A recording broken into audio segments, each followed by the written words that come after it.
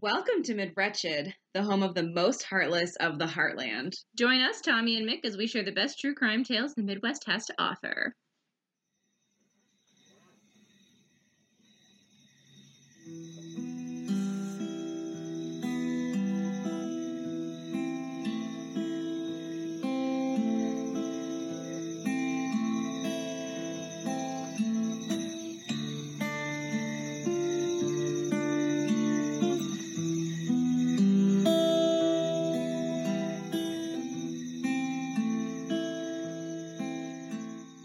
Go.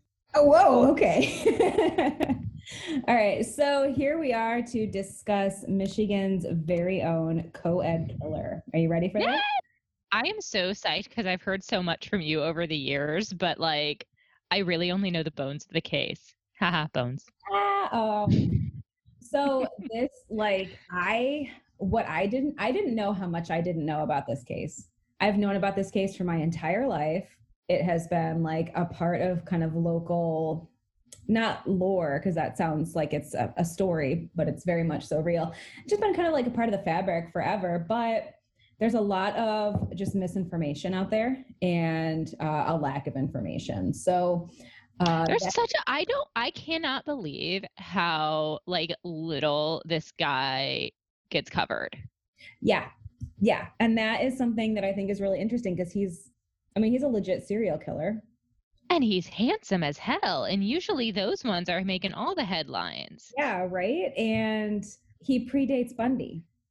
That's the thing that I think is really interesting. Like I think we have this kind of conversation in true crime that like Ted Bundy is like the OG serial killer. Dude, fuck Ted Bundy. I'm so done with Bundy. I know. Me too. I'm over it. Yeah, this case is like you talked about Erica Baker being like the case that made true crime really real for you. This is the one for me, even though it happened like 20 years before my birth. This is the one, like it was so in my backyard, not literally, close enough. And it just really hit close to home. And I always kind of felt like there was just this injustice in how much it was talked about and covered. So it was really important to me to do this as kind of one of our first cases. Yay! I'm so excited to hear about this one. Yeah. So he's had a few like nicknames in the media. Co-ed killer is what they called him most often, but Ed Kemper is also called the co-ed killer sometimes. I feel like there's multiple other co-ed killers too. Like, I loves me some alliteration, but... I know. Me too. And then they were calling him the Ypsilanti Ripper for a while. I kind of like that. We'll go with that today. Okay. Yeah, so we'll call him the Ypsilanti Ripper. So I'm going to start off by reading a letter that ran on the front page of the Ypsilanti Press on April 21st, 1969. So this day was important because this was the day of the funeral for 13-year-old murder victim Dawn Bassam. And it was to be held that day. And this letter is from a woman named Sandra Flazar, who is the sister of the first victim in this string of killings. She is fed up. Here's what she says. Have you ever walked from class to class on campus without looking over your shoulder for fear of someone watching you? I haven't. Have you been able to see without waking in the middle of the night from an endless nightmare? I haven't. Have you ever had a stranger smile at you and want to smile back, but have been afraid to? I have. Have you ever driven down Getty's Road without shedding a tear? I haven't. I am the sister of one of the 5 victims of the brutal, perverted murders that have taken place in this community within the last 2 years. My sister was the first, whose sister will be the last. Many of you will read this letter and pass it off by consoling yourselves with, it could never happen to me. But I believe that after 5 of these slangs, it should be obvious that the murder has no respect of persons and that any one of you could be next. I think it is time for the people of this community to exercise their rights as citizens and do their part to see that justice is brought about. I am, therefore, making a personal appeal not only for myself, but for all young girls who live in this constant fear of our very lives. This appeal being that you, the public, come forth with any information you may have, which in some way may be relevant to these murders. Sincerely, Sandra Flazar. That really kind of sticks to the bone, I think, of just kind of why this case was so difficult kind of in this area. So I want to kind of set the scene first and also kind of set one of my theories for why there's not a lot of coverage. It's just a theory, but it's something that I find kind of really problematic, even though it was part of my formation of understanding this case. This case of the Ypsilanti Ripper takes us to 1967 in the Ann Arbor and Ypsilanti area of Michigan. So Ypsilanti, we locals call it Ipsy. Ipsy most of the time. So I'll probably slip into that, but I'll try to say Ypsilanti as much as I can. But my theory is that nobody can pronounce Ypsilanti. No, they can't. If I had a nickel for every time that somebody mispronounced it to like make fun of it and it got under my skin, I would have a lot of nickels because it annoys me a lot. My grandpa used to talk about it a lot because like my grandpa was from Toledo and he always said it with such enthusiasm. So it was like, Ypsilanti. Aw, it's so cute. So Ypsilanti is the centerpiece of this case, Ypsilanti, Michigan. And it is like tucked next to Ann Arbor. So two college towns, and they're very much neighbors in Southwest Michigan's Washtenaw County. So that's the county that would be to the immediate west of Wayne County, where Detroit is and where I hail from. Yay, we love Wayne County. We sure do. So Ann Arbor is obviously home to University of Michigan. So huge university. And then Ypsi is home of Eastern Michigan University. What I think kind of existed there and still exists there is a little bit of like the two different universities also really kind of underlie the differences between the two towns in my mind. Like, I'm glad you said that because that's what I always think about those two. Yeah. Eastern Michigan and Michigan. Yeah. Like, just drastically different, but right next to each other. They're so different. And the cities are so different as a result. Like University of Michigan is massive campus, like preeminent university, big deal, research university. And then Eastern, gorgeous, fancy. Yeah. And like so aspirational, right? Like you're a kid growing up in Michigan, that's where you want to go to college, you know? Mm-hmm. Unless you're from an MSU family like mine. So sorry I said that, Mom. I mean, it's not like I won. But anyways, so Eastern Michigan is one of the directional schools, you know, easier to get into, more of your kind of hometown school, more of commuters, although it does have campus life and it did then too. And actually in this day and age, like in the 50s and 60s and 70s, it was known as like kind of the premier education university in the state. So it was a great option for aspiring educators, which I think is awesome. So interestingly, Ypsilanti at the time had about 20,000 people population-wise and is still about the same. Ann Arbor had 67,000 people at the time, but is now boomed to over 100,000. So big growth in Ann Arbor, not as much in Ypsi, which I think is really interesting to kind of help like paint the scene. Like Ypsilanti and its outlying areas, like definitely more rural, although now it's kind of all built up in this like exurbs from Detroit to Ann Arbor. The kind of urban sprawl doesn't really end. But back in the 60s, it would have been very rural, very agricultural, kind of outside of the city center. Definitely more working class, less affluent, and again, like a lot of agriculture and a lot of blue collar work. And then by contrast, Ann Arbor was like super hip and progressive and like a swinging place to be in the 60s and kind of became like an epicenter for like the cross section between education and politics. JFK spoke there famously and actually like proposed the inception of the Peace Corps during a speech there in 1960. So, oh, that's cool. That's a fun factoid. I like that factoid. I saw this like beautiful picture of him just like beaming on the steps at one of their fancy buildings on campus after that speech. And I was just like, oh man, how cool is that? I mean, he beams, that campus beams. Oh, it really does. It's just such a beautiful place. And, you know, like, again, like there was this huge dichotomy between the two cities and the two universities. And then like, I think in some ways, some of the transitional culture between the 60s and 70s also kind of were at a crossroads there too. Like you've got this like post-war kind of American traditionalism on the one hand, and then we're like bleeding into like free love and free expression in the 70s. And like we got this like cultural push-pull going on, you know? And I think in some ways, like you could see either city as sort of symbolizing those, like Ypsilanti, definitely that more kind of conservative, like hometown feel, and Ann Arbor, like much more kind of progressive and really like student-centered. And the university is kind of part of like the lifeblood of the city. And for Ypsi, it's kind of like there's Eastern and then there's Ypsilanti. So like, I think that there's probably, at least like from what I was researching about how this was kind of going down in the media, in the 60s. In Ann Arbor, like the university is like very much, like I said, like part of the fabric of the city, and it kind of weaves like into everything. Whereas in Ypsi, it felt like it was like you're either part of EMU or you're a townie. And I think that really kind of informs how this case was portrayed in the media too. Sounds pretty idyllic, right? Beautiful. I mean, not really, but okay. Okay. Well, it does to me because I'm homesick. It sounds like a class war. Yeah. Oh, yeah. You're right. The idyllic class war. I mean, yeah. Yeah. When you put it that way. I love your idea of idealism. I mean, I'm thinking more about like farmland and agriculture and interesting politics and not being. I love that you grew up in Detroit and I grew up in Beaver Creek, and you just love the idea of like farmland and agriculture. I do, and now I live in Indiana where I actually get to have access to those things. Like, and I love it. Like it growing up, it was like so romantic to me. Like I remember like seeing cows on a farm on a drive and being like, oh my gosh, that is the coolest thing I've ever seen. I mean, I saw those literally every day going to and from school. I do. I won't lie. Every time I go back home, I go to Young's Dairy and milk the cows and feed the goats. So this is so good. All right. Anyway, tangent. Bye.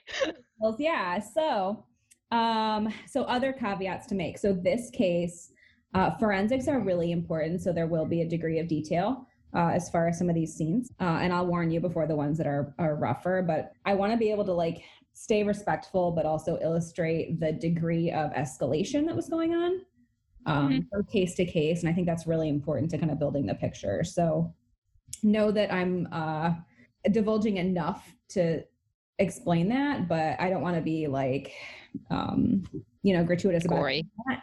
That is one of my problems with this case, if I may tangent for a second. So this case has not had a ton of coverage in the media. And in, I think, 76, this book came out by Edward Keyes called The Michigan Murders, which, as you know, I had like my tattered copy of in college that I was obsessed with, right? Oh, yeah. It was an ever-present book in college in our dorm. Yeah, totally. And like not knowing that it was actually very much so exaggerated. Oh.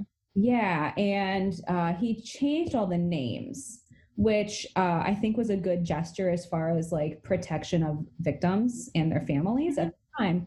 But because his book was kind of like the way that this entire case got kind of pushed into any kind of media spotlight, like outside of Ypsilanti and Michigan, I think because there was that kind of like disambiguation about names and kind of exaggerated facts and a lot of like invented internal monologue of the police and stuff, I think maybe partially that this hasn't gotten a ton of coverage because good information about it is actually really hard to find. Okay. That's one of my and fears. Especially when like, if that's like the prime source and it's not the most reliable. Yeah, I get it. Yeah. And so like as usual, I pulled everything from newspapers, court documents, and then what I think was and I don't want to besmirch Keyes because I think he was really trying to produce a good book about this, but a significantly more helpful book, Terror in Ypsilanti by Gregory Fournier, is much more like it syncs up exactly with the press at the time and the newspapers and the courts and everything. So that I found to be a much more useful resource than also impossible to say that title without a Midwestern accent. Is it? I mean, Terror in Ypsilanti. Oh, you're right. You're right. Whoopsie. So yeah. So good book, I say. And then the other thing is that because of some of those like sensationalized details, and each victim, like there are commonalities from the murderer's perspective, but there's more information about some than there are others as far as like their lives and stuff. So I just, if there seems like there's a lot of information about one and less about the other, it's not for lack of trying. Mm-hmm. I'm going to take you to July 9th, 1967. Ooh. Can you picture it? You're in Ypsilanti. Yes, I can. Okay, I'm there. I'm Good. there. So it's July 9th, 1967. We're in Ypsilanti. And so EMU accounting student Mary Therese Flazar was last seen walking towards her apartment in Ypsilanti by a neighbor. Mary Flazar sounds like she was really a wonderful person. She grew up in Willis, Michigan, which is a farming community not too far from Ypsilanti. So she was kind of going to her sort of hometown college. She was known as a super hard worker, really motivated. She, looking at pictures of her, she was extremely stylish, beautiful, warm person, super close to her family. She had 6 siblings and a lot of aunts and uncles and cousins, and they all kind of lived within the same area of farmland in Willis. So she really grew up with that like very family atmosphere and mentality. And Cozy. yeah, and when you look into her life, like you can see that there's just a lot of love there. And her family actually runs a website to keep her memory alive, maryflazar.com. Aww. Yeah, and it's just a beautiful tribute to her, and you can see kind of all of her interests and her hopes and dreams. She loved music. She played a lot of instruments. She sang at church. She just sounded like a wonderful young person to know. Yeah, I'm really glad that her family is keeping that alive. That's nice. That's really sweet. Yeah. Yeah. So on that day, July 9th, she was observed walking by her neighbor and being followed by a clean-cut, handsome young man in what was described as a blue-gray Chevy. So the car was tracked. I already don't like this. Yeah. Well, just wait. So the car was kind of following her really slowly and would like stop to talk to her. And then the neighbor saw her shake her head no a couple of times and keep walking. Okay, I have to stop this here because this has happened to me multiple times. Girl. And when I describe it to people, mostly men, they don't get why it's so creepy because it's always men that do it. Literally, I think 2 weeks ago, I was walking my dog and this guy just like slows down his car and pulls over and starts talking to me about his like, oh, blah, blah, blah, you look so cool and I never meet girls like you and I think we'd be good friends, blah, blah, blah. You got your tattoos and your dog. I need an adult. Yeah. I mean, men think it's so benign, and then you hear these stories. Exactly. And then I think it's so interesting when they're offended by our fear.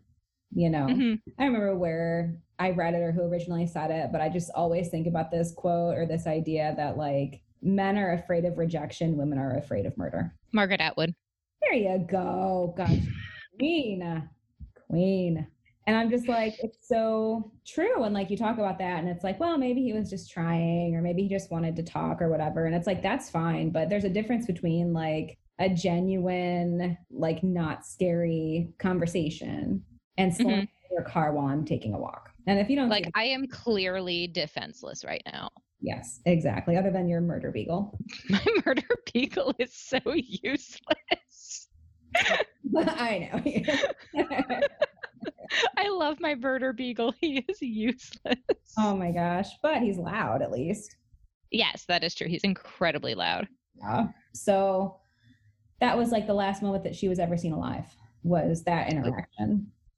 So a little over a month later, or a little under a month, I should say, August 7th, 2 teenage boys found her naked and badly decomposed body at an abandoned farm. And I want you to remember these roads. Geddes and LaFort is the intersection. Geddes and LaFort. Got it. Yep. So that intersection is in Superior Township, which is pretty rural, just north of Ypsi. And interestingly, it still is really actually quite rural. Like there's a factory of some kind across the street from this intersection, but otherwise it still looks, I think, probably a lot like it may have in this time. So she had been stabbed over 30 times. Her body was also missing its feet and a forearm. Oh. And forensics determined that they had been severed manually, so not as the result of an animal. Yeah, and thumb. This is a random weird question. Was her hand there? Because you said just the forearm. So the whole forearm down. Okay. missing. And then on the other hand that was still there, her thumb and parts of the fingers were gone. Ugh. Yeah. So that part may Okay. have been animal foraging, but the bigger amputations were not. They were ruled to be by human hand. Okay. So she'd also been severely beaten, and investigators thought that she was probably sexually assaulted. There wasn't physical evidence on her to verify that, but her clothing, she was obviously found nude, and her clothing was folded up neatly nearby. So it was like folded up nicely, not discarded. Somebody took their time. That's fucked up. I feel like that's the most fucked up detail. Yeah, well, this next one is what gets me. God damn it. Yeah, this guy also, the killer, or there was evidence at least to show that her body had been moved 3 times within the same area, on 3 different occasions. So that killer came back to the site enough times to move her 3 times. Was she like posed at all?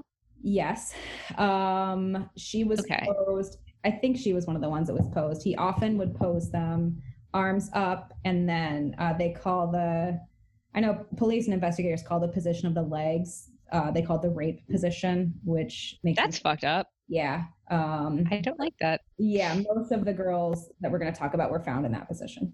But that's, I don't know, it just makes me think of like some of the creepiest, most gruesome, like Black Dahlia, Cleveland torso murders, like kind of thing. Yeah, and we're going to get to some more grim details kind of as each murder increases. So okay. What is also notable about the movement of the body is that the body was moved to increasingly visible spots. Okay. So that's kind of really important to remember as part of the MO. As a sidebar, Geddes and LaForge is, this intersection is going to come up over and over and over again, and was also the centerpiece of my early ghost hunting days. I love your early ghost hunting days. Yeah. This site where Mary Flazar was found was one of the first places. And I know you're not a ghost person. I want to believe in ghosts. I just can't. Like, I think the idea is so cool. I wish I could believe in ghosts, but I have this stupid science mind. And because I'm an idiot,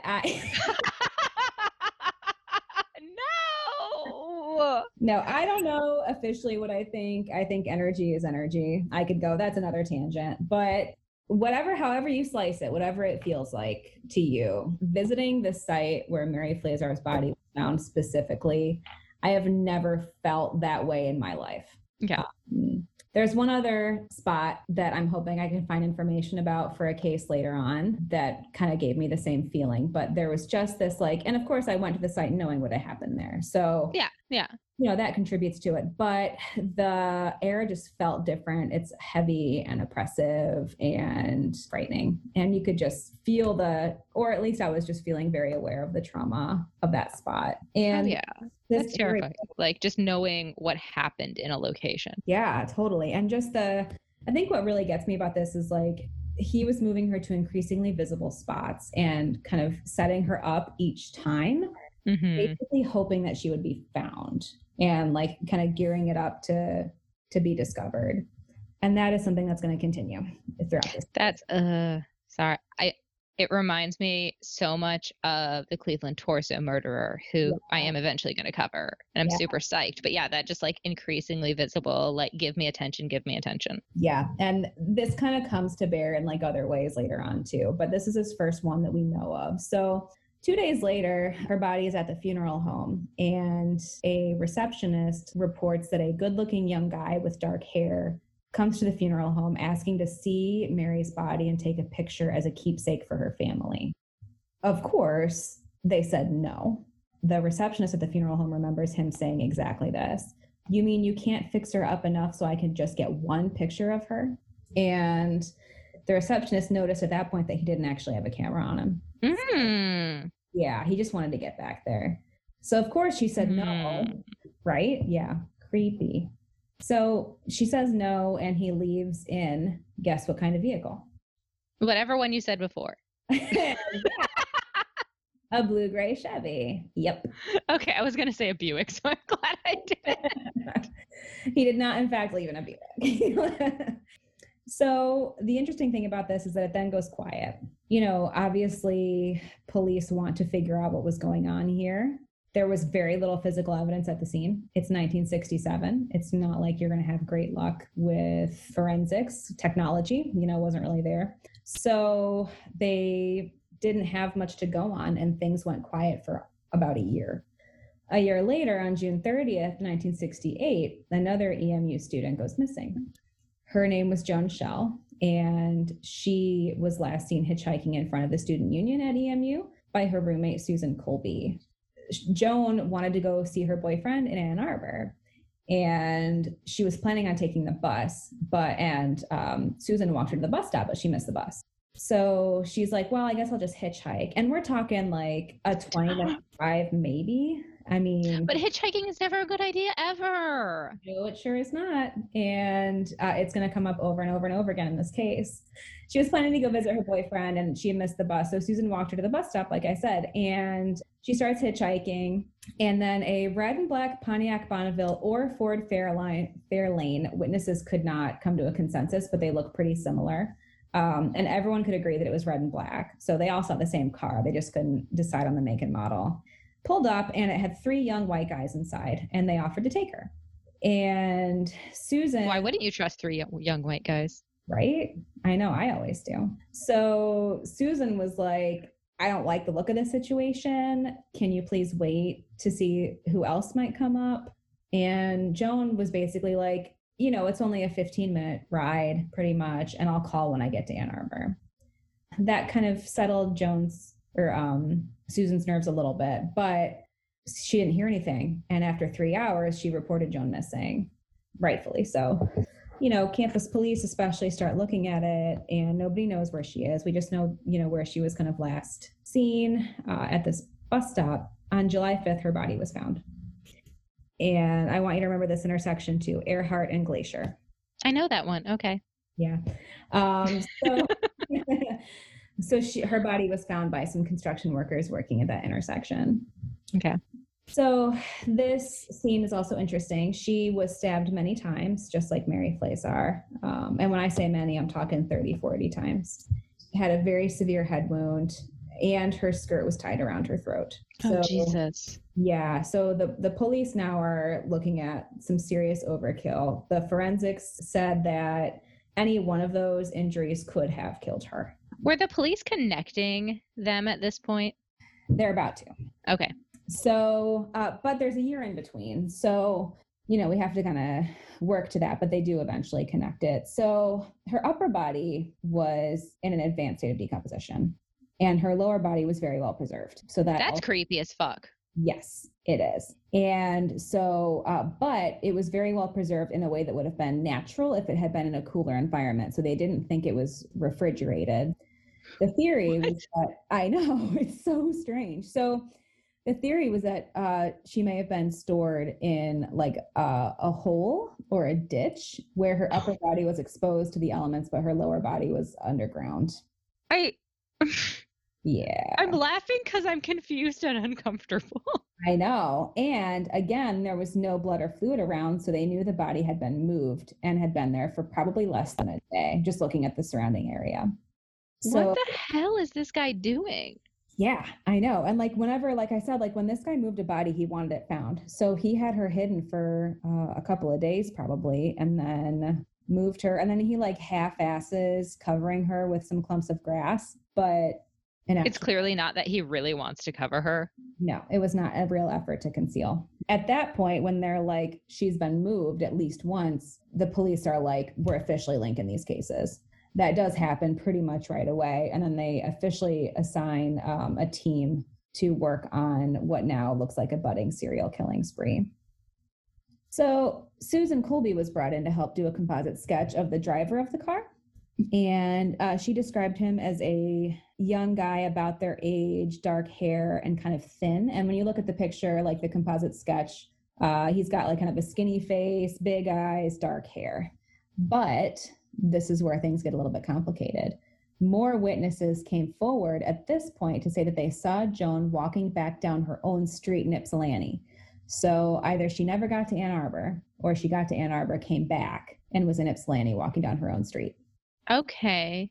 Yeah. And she was seen walking with a young man who lived across the street from her, and his name was John Norman Collins. So he was another EMU student, and of course the police questioned him. He also had been heard making some jokes about the killing to a colleague, and so that colleague also called the tip line and was like, hey, this guy is joking about this case. Good job, colleague. So is he a student? Was he pretty young? He was a student, yeah. He was an Eastern Michigan student. He was, I want to say 21 at this time. Jesus. 21, 22, yeah. Like basically everybody kind of involved in this other than the senior detectives is very young. And there's another young guy who's a kind of a junior police officer that comes in clutch at the end too. So we love a clutch player. We sure do. And so this is like very much a young people's case in a lot of ways. And it is like really centered around this university community in a really interesting way, I think. So Collins is questioned by police and he's like, I don't even know Joan. And I was with my mom over the weekend in Center Line anyway. So Center Line's a little suburb of Metro Detroit, north of the city. So he was, half an hour, 40 minutes away. And police believed him. So they didn't verify the alibi and he didn't really look like the composite sketch and he didn't. So they let him go. So then they decided to try to comb through some records of men with that type of car registered to them and they didn't come up with anything particularly usable. So they're feeling like they're at a dead end again, right? Which sucks because here comes another body found. Damn it. Yeah. I mean, I know how many bodies there are, but still. Yeah. At this point, there's a bit of a gap. Joan Mixer was found on March 21st, 1969. It was like a 7-month hiatus, I guess. Now this one was interesting. So she was found at Denton Road Cemetery in Van Buren Township, which is actually in Wayne County, kind of right next to Romulus and Belleville.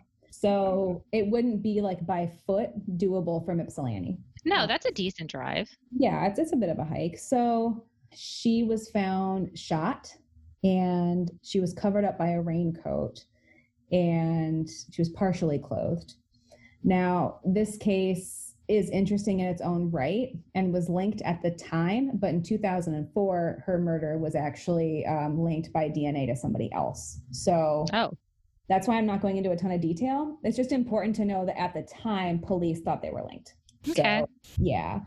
Did she have the same kind of like multiple stabbings, posing, moving? No, she didn't. But because she was a college student, she was about the same age. All the victims so far have been like petite brunettes. So there's like a physical type going on here. But the only thing really like forensically they had in common was a ligature around the throat. So. Oh, okay. Yeah. But she was shot, wasn't stabbed, and she was also fully clothed. And there wasn't. She was found, I guess, with her pantyhose down a little bit, but that doesn't feel like the same pattern though. Yeah, it's not. But if you're the police and you're looking at this like increasingly panicking community and it is a college student, she looks kind of similar to the other girls that had been murdered. It was an escalation in panic really starts to happen at this point. Yeah. And then our timeline starts to really pick up here too. So 4 days after Jane Mixer's body was discovered, the next body was found. This was 16-year-old Marilyn Skelton. Prior to this, everyone that has been found has been a college student. I was going to say he's getting younger. He's getting younger, although potentially not purposely. Marilyn Skelton's body was found behind an abandoned house at Glacier and Earhart. So we got that same intersection coming back up. Mm-hmm. And she was a runaway. So there wasn't a missing persons report, basically because her parents she'd run away before. She had a known drug problem. And her parents had this mentality of like, well, she's going to come back. So they were a little bit kind of initially dismissive. And it was actually a close friend of Marilyn's that insisted on reporting her missing in the first place. So she had she started kind of running with a crowd of, known drug dealers and users and stuff in Ypsilanti and in Arbor, even though she was from Romulus. So that's another suburb, probably about 20 minutes to the east of Ypsi. But that's so scary though for like a 16-year-old. Oh my God. Yeah. Yeah. So she was only 16. And again, like she had this kind of pattern of running away and, her family would keep talking about like, oh, she's just like always hanging out with those hippies and everything. When her body was found on March 25th, again, just a couple days after Jane Mixer's, she was actually already known by police because she had been working as a confidential informant in exchange for some leniency on some small drug charges that she had against her. Oh, shit. Yeah. So her body, instead of being identified by a family, was actually identified by a police officer that she had been working with. Oh. Yeah. Yeah. This I one. almost kind of feel happier when somebody other than family can identify a body. Yeah, there's actually some interesting dynamics with that idea in this case later that I'm curious to kind of get your take on. Okay. Some of it just kind of sits in a way that is interesting. And some of the police tactics, like they came under a lot of fire in the community about kind of how this case was going. And when you read and like look at interviews from the officers involved, like, boy, they were trying, and they were just they were trying, and they were grasping for everything. They had like multiple jurisdictions involved, looking for help anywhere they could get it. But the public is just like so freaked out at this point that like they couldn't do any right in the eyes of the public, even though they were doing everything they could, really. Yeah. So she was linked very early to the Ypsilanti Ripper, even though some people had the theory that it may have been a killing over drugs. That didn't end up getting substantiated. The only thing that they found in her past was that she owed somebody about $25. You know, the theory was that no one's going to kill her over $25. Even $1967. Yeah. But like there's too many other, like the location, the age, like, yeah, to me that's closer than Joan's murder. Totally. Jane's. Yeah. Jane. Sorry. Yeah. There's a Joan and a Jane. But yeah, and I'm about to tell you about the scene, and this one's tough, but she definitely fits the profile other than being a college student, but she looked older than she was. So if you look at pictures of her, the picture that they kind of circulated in the paper very much looked the same age as the other girls, and I should say women. And she was also seen hitchhiking in Ann Arbor. And so that also parses with what we know about the other cases as well. So this case is really, really jarring. The scene, I should say, is really, really jarring. Okay, throw it on me. Okay, you taking that deep yoga breath? Taking those deep yoga breaths. Okay. I need to take one too. The Ann Arbor police chief said this was the worst scene he had ever seen in his career at that point, and he had been a veteran of 30 years in the police. Jesus. So her official cause of death was excessive blunt force trauma to the head. She had also been tortured, choked with her own shirt, beaten with a leather belt. And this one is really hard to hear. She the killer had also torn off a stick and inserted it into her vagina. Oh. The other kind of big, so we see that escalation. It's the same trauma, the beating, and the strangulation. She had also some stab wounds. So the same kind of like triple injuries that the other victims had, but this increase in brutality and this increase in essentially torture. Yeah. The big difference on this one is that there was evidence there that this was actually the scene of her murder as well. So as well as the other women were moved, it looked to police like this is where this murder actually took place. Interesting. Okay. Yeah. They were able to say that because there was lots of disturbed earth and debris and stuff and blood nearby. So that made them think this was actually committed here at this scene. And also there was evidence that she put up a very strong fight. I think at this point, what is also really chilling about this case is that this guy is really operating in a very comfortable radius. Mm-hmm. He's got no problem coming back to the exact scenes. And if you like map these out, these locations, by the end of this case, everything kind of exists within a 15-mile triangle. And there are more remote places. Yeah, totally. Like they definitely weren't like main roads. And even now they feel like a drive in the country, but you know, he was moving. There were intersections. So that increases the likelihood too of a discovery, right? And even like to have this murder scene take place at an intersection, I think also shows an increase in his bravado. At this point, investigators are really starting to see the potential magnitude of it, right? Like there's this escalation, and now, even though like in their mind, they figured that the killer thought she was a college student, but the fact that she wasn't added a new layer of fear for the community. She's a 16-year-old. Now it's not this like kind of townies versus college community thing anymore. Now it's everybody. It's all of us. He's going after our girls. Yeah. Exactly. And that's going to get worse in a minute here. No, stop making it worse. Oh, well, girl. I'm only on like page 5 of my literal dissertation about this case. Oh, buckle up, sister. Oh, Jesus. No. So, there's at this point, like I said, there's 5 different jurisdictions involved. And there's at this stage a 20-person task force. So when you think about like the population of this area, that's a lot of manpower devoted to this case at that point. Yeah. I want to recap a little bit before I get to our next victim. All right. I'm ready. Let's go. So, I'm mostly leaving Jane Mixer out of it, but again, there was this assumption at the time that she was a part of it. But I think part of like my issue with this case in the media is that even though her case was officially linked to somebody else in 2004, when you research this, she's still very much tied to the Ypsilanti Ripper. 2004? Yeah. God, that's such a long time in between her murder. Yeah. And do you think it was because they were so like tied to it being the Ypsilanti Ripper? I think in many cases it was.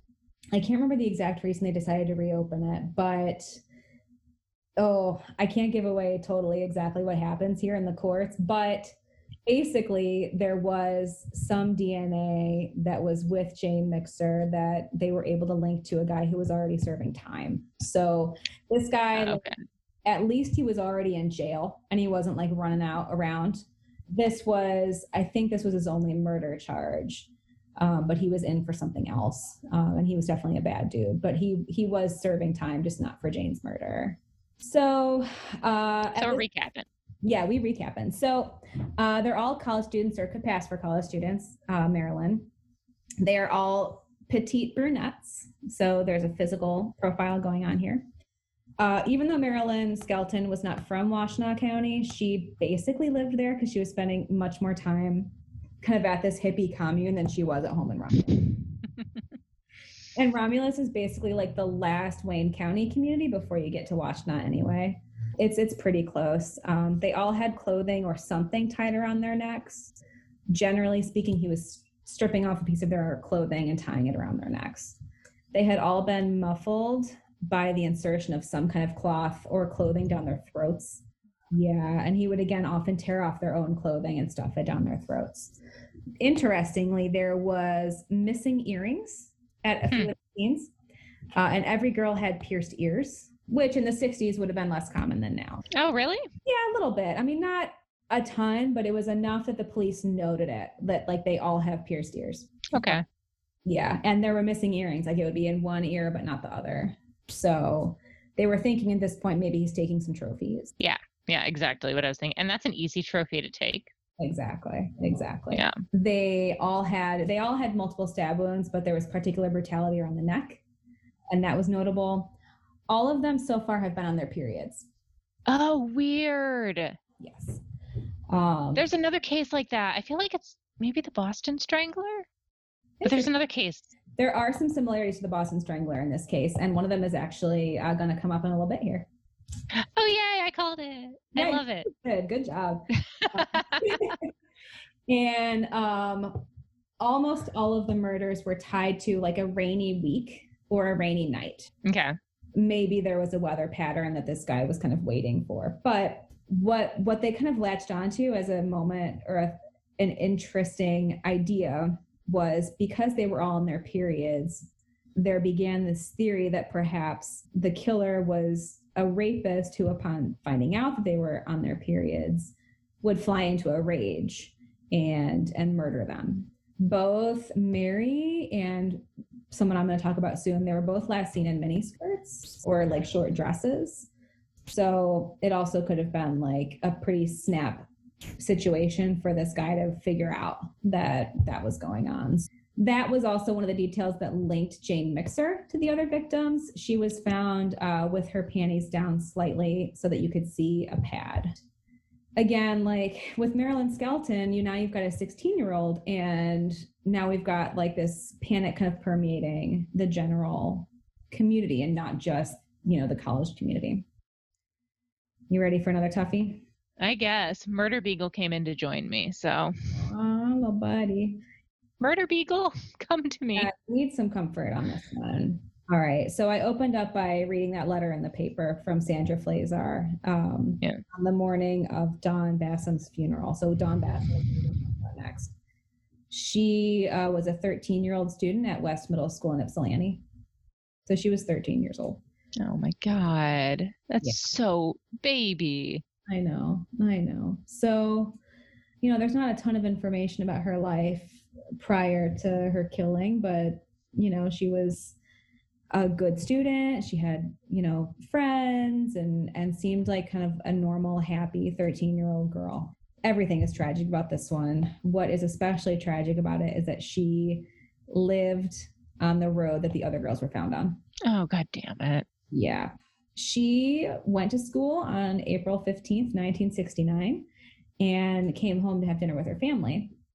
And then, so she lived with her mom on La Forge, and her sister and her husband lived next door. Often when she was like bored or just kind of needed a change of scenery, she would go over to her sister's house and hang out. So she had dinner at home with her mom. And then her dad had died a few years prior. So her mom was a widow and doing the best she could. And so I know it was nice for her to have, the sister and the brother-in-law next door. So that night she went over there after she had dinner with her mom to just hang out. She was bored. So she asked her brother-in-law, Bob, to drive her to a spot in Ypsi to go and meet up with just some friends. So it didn't sound like there was anything like extraordinary about that particular meetup or anything like that. She just knew that her friends would be out there and she was bored. So she wanted to go hang out with them for a little bit. So he drove her out there and she found her friend Earl Kidd and some other friends. And they hung out for about an hour, just like, milling around and hanging out like teenagers do. The crowd that she was hanging out with was a little bit older than her. She was 13, Earl was 17, and the kids were mostly like older high school kids. But even though they were older than her, it didn't really sound like anything nefarious was going on from what I could tell.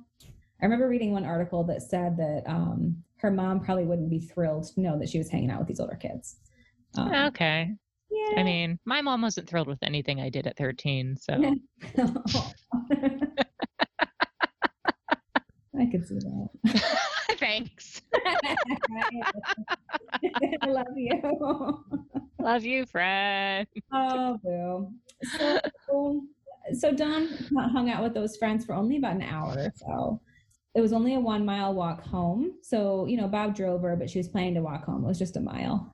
So she told Earl, hey, I want to be home before dark. So Earl said he told the police it was probably about 7 o'clock that they started walking. And he wanted to walk her most of the way because obviously there was some shit going down in Ypsilanti. Earl walked her most of the way. And at about 5 blocks from home, he turned back and she said, hey, this will be fine. She's only 5 blocks away. We know that at that point or somewhere like close by, she ran into another couple of teenage boys that she didn't know, but she asked them if they would walk her the rest of the way home, and they said no. Oh, jerks. I know, yeah. And I think from what I could tell reading the paper, they felt really, really awful about it. But okay, I won't put more on them then. Yeah, but we're talking like 4 or 5 blocks. So they probably were like, it's only 4 blocks, you'll be fine. As it turns out, like 15, 16-year-old boys, 13-year-old girl. Yeah, whatever. Exactly. They're in their own heads or whatever, but it wasn't fine. Everything that happens next is the timeline put together by police. The police are thinking at this point that she was picked up or coerced into a vehicle. Probably because if there had been a struggle on foot, somebody would have heard it. She doesn't seem like she would have gotten into a car with anyone. That is what I find interesting too. But it's just not, it's not like a popular city block or something like that. Like it's going to be, even if there was a struggle to get her in the car, it's very possible that nobody saw it. So detectives think she was taken to an abandoned farmhouse on La Forge. So she was killed on the same road that she lived on. And there were a lot of kind of abandoned outbuildings. They figured that the killer had already scoped it out beforehand and was like ready to take somebody there. Evidence there showed that she probably put up a serious fight. There was broken glass with blood on it, and There was lots and lots of disturbed earth, and her body had a lot of mud on the feet and knees. So they think that she was able to run away, and that he caught up with her. Again, she put up a fight. He caught her and strangled her with an electric wire from the abandoned barn that he was at. And she was also stabbed repeatedly and had a cloth shoved down her throat like the other victims. God, he really does have a pattern. He really does. He really, really does. Again, like, she was a petite brunette, kind of fit the physical profile. Another friend did tell the Free Press later on that she looked older than her age as well. So looking at her picture, 13. Jesus. Yeah. I mean, I wouldn't think she'd pass for a college student, but I could see somebody saying, like, she didn't look or act 13. At this point, like, everyone had kind of thought this guy was targeting college girls. But at this point, it seems more like it's about the physical profile, the physical look, than it was about the background. You know what I mean? Mm-hmm. Yeah. So interestingly, she was not found at the site of the farm, actually. So even though that was the kill site, he drove her to a different intersection. On the morning of 4/17, so that's 2 days after she went missing, a trucker driving down the road north of the farmhouse saw something suspicious at the side of the road at Vreeland and Gale, which are still dirt roads, very, very, very remote. And it was about 2 miles north of the farmhouse, but the killer had placed her close to the road that he knew what he had seen. As soon as he drove past it, he was like, oh shit, I know what that is. Wow. Yeah. From what it sounds like from the newspaper, he like literally leapt out of his car, found the closest house, and the dude that he met there, the homeowner, Hugo, couldn't find the truck driver's name, but I could find the other guy's name. His name is Hugo. They called the police together, and the police are like, oh my God, we've got another one. And at this point, we're talking like less than a month between. So that timeline is really, really ratcheting up, right? Mm-hmm.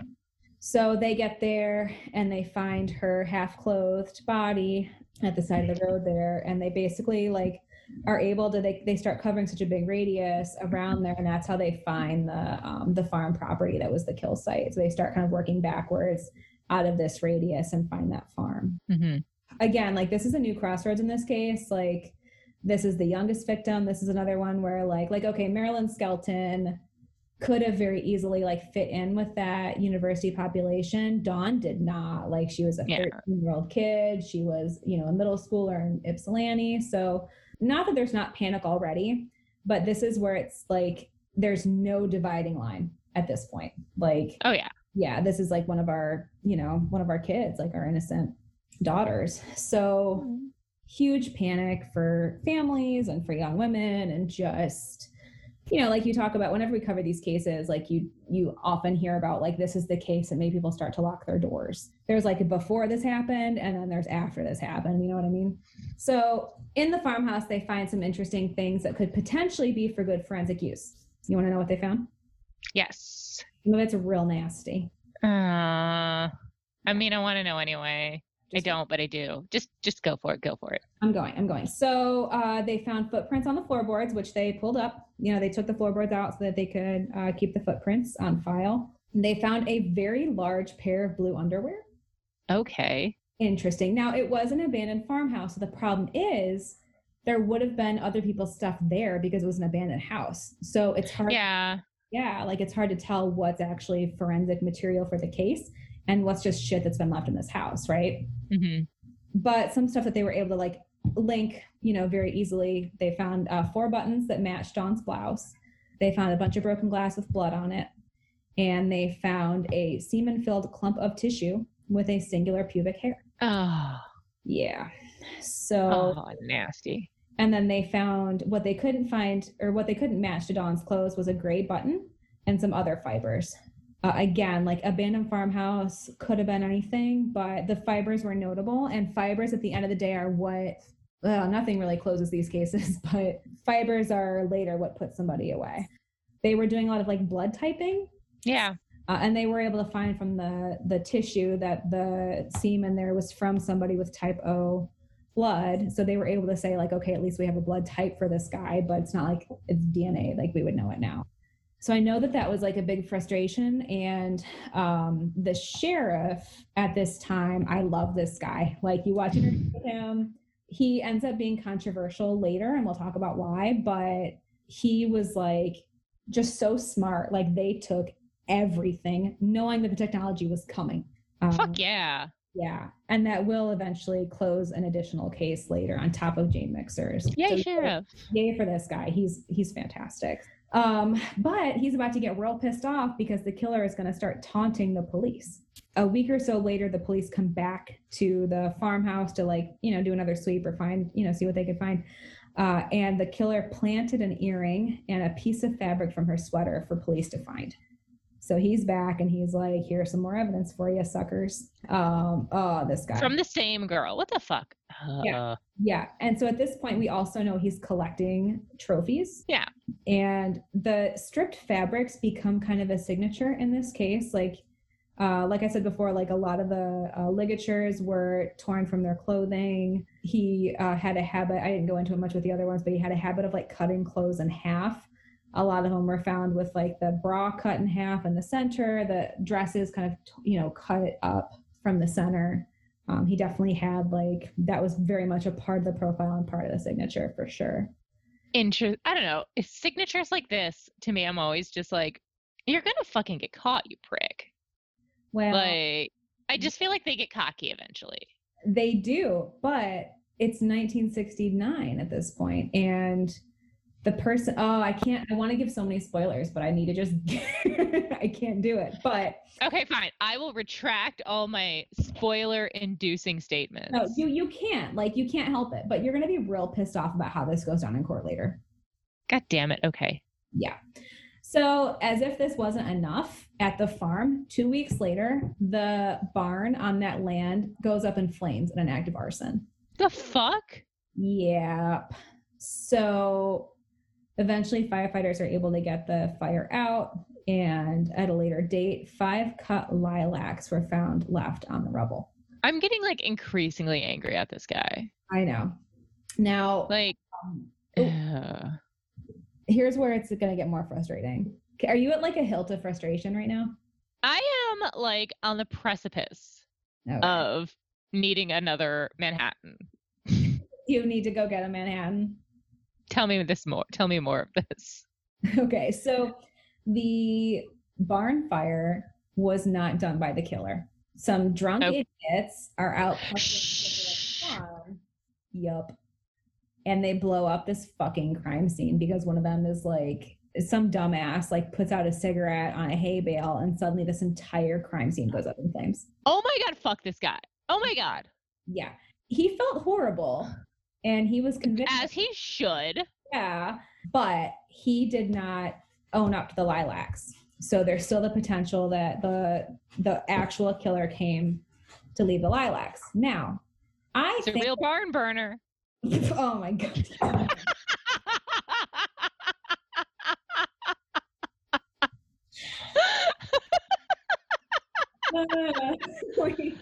We're in the Midwest now, people. Yeah. So the barnstorm happens, and the barn arsonists, they, like I said, they didn't own up to the lilacs. I personally, my theory is I think the lilacs were still a hoax, though. Like by somebody else in the community? Yeah, because there were 5. But at this point, only the killer knows that Jane Mixer was not one of his victims. So he should have put down 4 lilacs. You know what I mean? Yeah. Now, yeah. He could just want to take credit for Jane Mixer. And yeah, because assholes like this like to take extra credit. They do. And he could have very easily just wanted the clout, you know, but. Yeah. But the timing is very suspicious for me as far as that level of like intentionality. Like he would have had to know exactly what was going on at that fire to be able to get there to lay those lilacs out for police to discover at the right time. So was the fire the same, like there was the fire and the lilacs are found at the same time?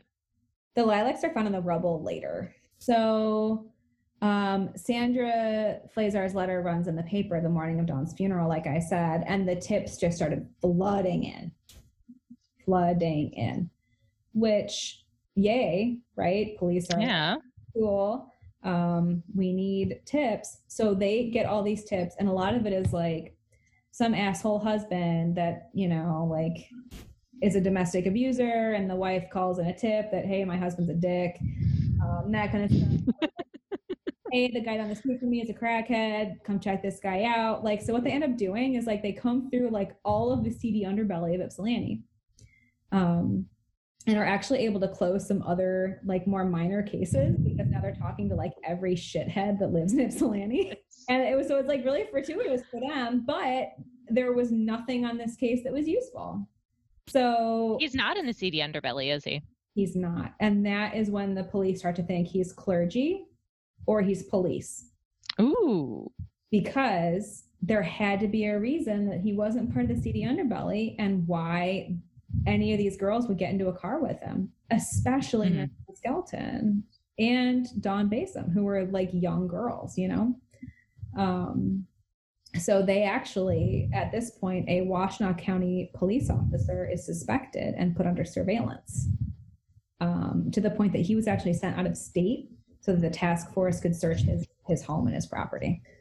Oh, it's not over yet. And anxiety is like crazy in this town, right? Mm-hmm. So on June 9th, which is a Monday, those anxieties are confirmed when an unidentified woman's body is found again. So are we in still 1960? No, we're 1968, right? We're in 69. 69. Okay. Yeah. So now we're in June, so we're back in the summer. And some teenagers, still teenagers, right? They are walking down North Territorial Road, north of Ann Arbor. And this road, the sidebar, scares me because of another place I ghost hunted out there once. But I love your ghost hunting history. Can we do like a mini episode about it? Absolutely. I would love to. So the police at this point are really hoping for a media blackout. But okay. A reporter who keeps seeming to know what they know, as soon as the police know it, keeps leaking shit to the paper. Yeah.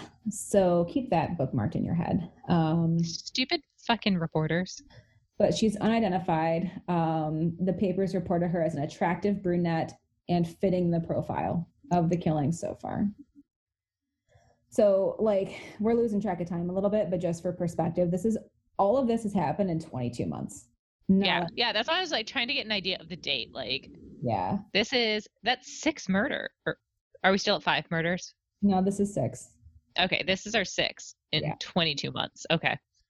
So this is where things get a little bit complicated as far as MO as well. So she was stabbed, just like the others, beaten severely, and sexually assaulted. This one was also shot one time. Oh, okay. Yep. And so that brings Jane Mixer's case kind of back into the fold, because now they're like, okay, like Jane Mixer didn't match the MO. This matches everything else, and now I've got a bullet wound. This one also has a interesting new signature of small pinpricks that were found on her, that were obviously not like a fatal wounding or anything like that, but this was the first one that they had seen. Particular pinpricks in her thighs and her pubic region. I have like a BD Wong going on in my head. As you should. Egoism.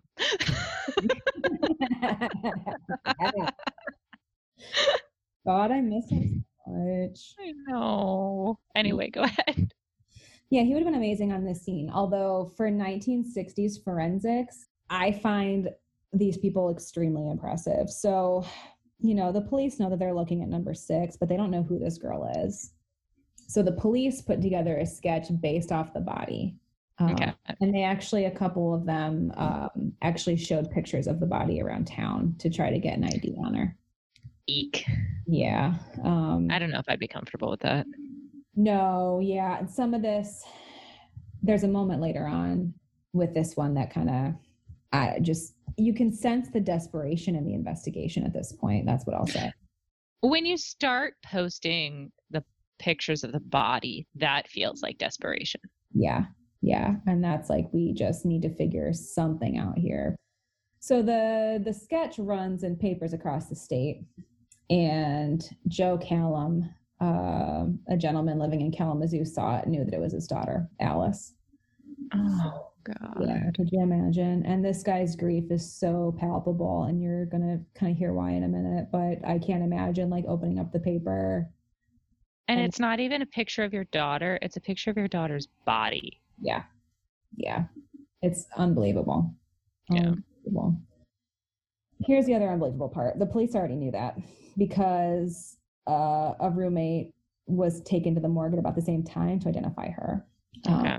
So kind of as the paper was running. So it wasn't like they like did that on purpose, but that wasn't malicious. It was just a coincidence, it sounds like. By the time he called, they were like, yeah, we know. So Alice Callum, she was 21 and she was a student at University of Michigan. So this is also our first college student that's not EMU. I was gonna say Ann Arbor, like he's moving out of his comfort zone now. A little bit, yeah. But what we'll find out is that Alice's last known whereabouts are unknown. So we don't know where he picked her up exactly. And this one really bothers me. There's just something about this one that really, really bothers me. So they take Mr. Callum to the morgue to do a secondary identification of the body. And of course, it's his daughter, Alice. And on the way out, he's just met by like a throng of reporters. And he's obviously this like grieving father. And he yelled at them. And this is what he yelled. This is directly quoted from the paper. I don't want her body. I want her alive. I didn't come here for a body. I'm going to tell them not to go to this university. It's too big. They don't give a damn about anything but money and politics. I'm not going to bury her. Let them bury her on the president's lawn. I've worked too damn hard to raise her, to send her here. I don't want her dead. Wow. Yeah, so this guy, and they catch a picture of him like mid-yell at the reporters, and it runs on the front page of the paper. I feel like pictures like that, because I haven't seen it, but I can envision it. Yeah. They always get used to like frame the parents in the super negative light. But really, fuck you. Yeah. Fuck the reporters. Yes, totally. Like this, and it is like you catch him like in the pictures, like he's in the middle of yelling. Like there's just, unless you really kind of stretch your imagination or have been through something like this, how could you possibly know what that man is going through? And like literally the reporters are catching him as he's coming up the stairs from the morgue where he identified his 21-year-old daughter. It's kind of surprising that they couldn't figure out her last known whereabouts. Yeah, that's weird. So here's why Alice's last known whereabouts don't exist. So the problem was that there was a party going on at a popular club in Ann Arbor that some people say they saw her at, but nobody that actually knew her well saw her there. Okay. Yeah. An old boyfriend of hers was there. And he was questioned pretty heavily, and he was polygraphed by the police, and he said he didn't see her there, and he passed the polygraph. And again, in those days, polygraph was definitely like, they used it, they loved it, they relied on it. Like everybody and their brother in this case is polygraphed. And when they passed... Everybody and their brother still is. We just... That's true. We know that it's useless and we still use it. Yes, that's totally true. And in this case, they were like, okay, he passed, so whatever, like we're done looking at him. And so the boyfriend said, no, he didn't see her there, the ex-boyfriend. But there were some other girls there that were like adamant that they saw her at the party. Okay. Personally, I'm apt to believe the old boyfriend that actually knew her because he was cleared anyway. He had an alibi. Like he would have known if his ex-girlfriend was at a party, right? Like, you know, I know if my ex is at a party. Girl. I know to run all the way the fuck away. We're not going. So, we're not going. We're leaving. Bye. Yeah, we're gonna go find another party. Later, I'll tell you about how today I went to TJ Maxx and circled the parking lot 3 times and waited for somebody to leave that I recognized their car. So what they were able to find, though, was actually another murder site. They found blood, her shoes, and some buttons and fibers at the Washtenaw Sand and Gravel Company on, you guessed it, Earhart Road again.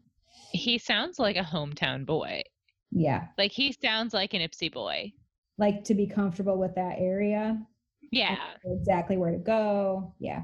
He knows what streets are busy. He knows which ones aren't. He knows which farmhouses are abandoned. Yep, exactly. He knows where the sand and gravel company is. So Alice's case it's a tough one. And well, so we'll go over the murder scene. So we're at the sand and gravel company on Earhart. Like I said, there was blood and shoes and lots of buttons and fibers. This one, I believe, was where the police found that the killer had also torn off fabric from her shirt and stuffed it between her toes. Weird. Every single case, there's this profile, and you can see how like big I'm gesticulating right now because I'm like, like I hope you can. They're big gesticulations. Yes. Like every single scene, there's something new for the police to be worried about. Like after Dawn, they're like, maybe this is clergy, maybe this is police. You know, they've got all these different things to be worrying about. This time, there is a huge amount of semen. So multiple perpetrators, potentially, is what the police are now thinking. And the bullet resembled the one found in Jane Mixer's case. However, a bullet resemblance in 1969 is not the same thing as it is now. But to them, we knew it was a revolver. So they thought, okay, these ballistics are similar enough that now we understand that there might be another link there. So the police go to her apartment, to Alice's apartment, to see what they can find. They found undeveloped film. When they developed it, they found a lot of pictures of Alice and a man at various farm sites, abandoned farm sites, posing. And, yeah, including a photo of Alice's head in a makeshift noose. So they figure out that this guy is this guy, Ben Kaloji, and he's a classmate of Alice's. So here's something that I feel kind of weird about. They bring him in and ask him to identify Alice's body. Why? I mean, why precisely is unknown, but my guess is to smoke him out. They're thinking, okay, if he reacts in a way that is not normal to this body, that would look suspicious. Again, 60s, so I'm gonna try not to be too judgy, but what's the quote right way to react when you see your girlfriend's dead body? Exactly. And they know it's her. Yeah. This is just gratuitous. Yeah. And what they put this guy through as far as questioning, again, if you think you're looking at your suspect, I don't know what I think the ethics there are, but they take him down to the morgue, they pull out Alice's body, and Alice's body was not in good shape. Yeah. And Ben Kaloji talked to the paper and kind of described what he saw, and it was bad. I mean, they didn't have her eyes shut, so he's looking down at her and she's looking up, and it's horrible. It's horrific. You know, they take him down to the morgue and then they take him up for questioning. Mm-hmm. And they ask him about the photo with the noose in it. And I guess, so what he tells them is that they had been working on an art project. They were visiting all these different abandoned farms, and Alice saw the wire, and she thought it would be a funny picture. I mean, I would take that picture. You would, I know. So, I mean, it's not I'm outside the realm of possibility. Yeah. I love you. So yeah, it's not outside the realm of possibility, right? People would do that and think it was funny. I mean, me in college, I would have done that and thought it was funny. Exactly. Yeah. Or edgy, I was all up in the lit mag in college. I would have thought that was a cool, edgy picture to take, Yeah. It's not something to hang your case on or anything like that. And then they start grilling him about his sexual relationship with Alice, and they're trying to get him to say something about their relationship. And all he said was we're friends, we've hooked up a couple of times, it's never been serious, all that stuff. So he eventually was cleared, but not before his name was leaked to the press. This guy, he said later, he lost friends. People hated him and maligned him because, they thought that he had an involvement with this, but he was eventually cleared. So, at this point, police are trying really hard to keep their information close to the chest. Like I said, there's all these details, all these signatures. They don't have that much to go on. So as we all know, a media firestorm can be a death knell to a murder investigation. So it was really important that they kind of keep their information close. But that really started to frustrate the community, right? Like, understandably. Yeah.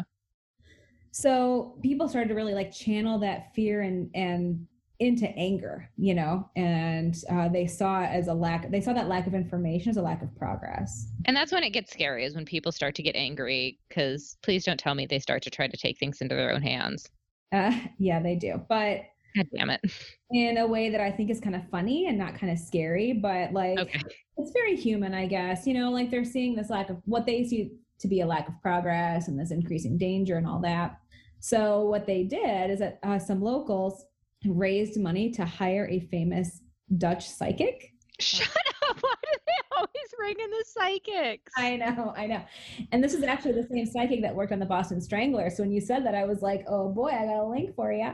Oh my God, shut the fuck. Okay, I want to believe in ghosts because I think that's cool, but fuck psychics. Well, super fuck this guy. Like, because he comes in and he starts making all these promises. Like, I'm gonna identify him. I'm gonna tell you exactly how many more victims. And so what they would do is he claimed to work off of vibrations from people. Yeah, earth vibrations. That's right.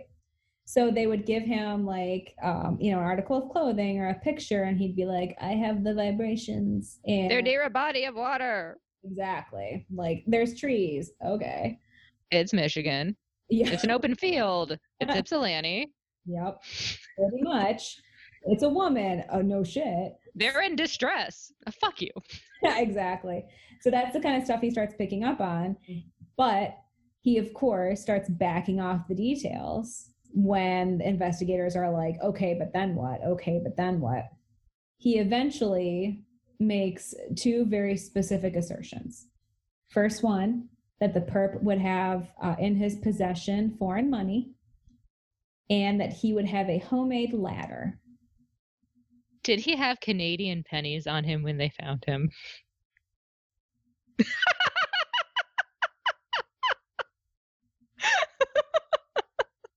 Yeah, but no. And so, but yeah. Okay, I'm a psychic. Yeah, you are. You totally. Because, in Michigan, you never have a Canadian penny in your wallet. Like, right. I probably have more Canadian pennies in my wallet than American ones at this point. Yep. Yeah. The homemade ladder was an interesting added detail. And then he's like, and there's going to be 19 total victims, which, of course, investigators are like, okay, fuck this guy. But the public is like, 19? We only have 6 right now. Are you fucking kidding me? So the psychic launches the community into a fucking panic. Totally. Yeah. Also, what counts as a homemade ladder? Like a fucking rope? I don't. Yeah. Yeah. Right. Like, and also, how do you make a ladder? I mean, it's really easy. It's all 2x4s. You're a 2x4. I fucking wish. I don't know how to make a ladder. Sorry. It's a literal A-frame and 2x4. Okay, Bob Vila.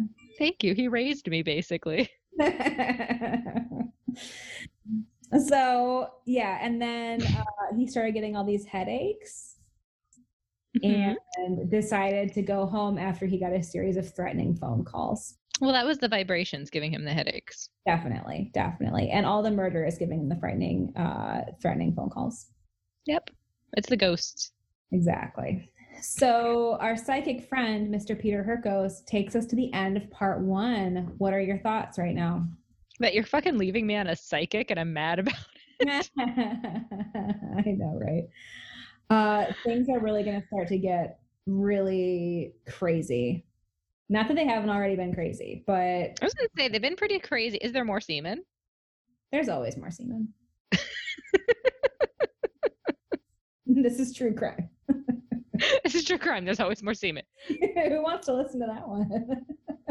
Speaking of which, we need to plug our social media presence. That's right. We're on social medias. I know we've mentioned them in other episodes, but now they're for real. Yes, and we need to be more deliberate about mentioning them. And we would love to connect with those listening to us. So make sure you follow us on Instagram. We are @MidWretched, and like us on Facebook. And we are also happy to hear from you with commentary, although be nice. We're Midwesterners. We are only used to niceness. Questions and also episode suggestions at midratchet@gmail.com. We would love we love suggestions. Kind ones. Kind ones. And if you're going to be mean, send a picture of a beagle. Yes. I'm not even. And a cat that's not Satan. There you go. That'll do it. All right. Do we need a cool like little outro tagline? We do. What do we do? Come for the murder, stay for the curds. Say "ope" really loud and hang up. Ope.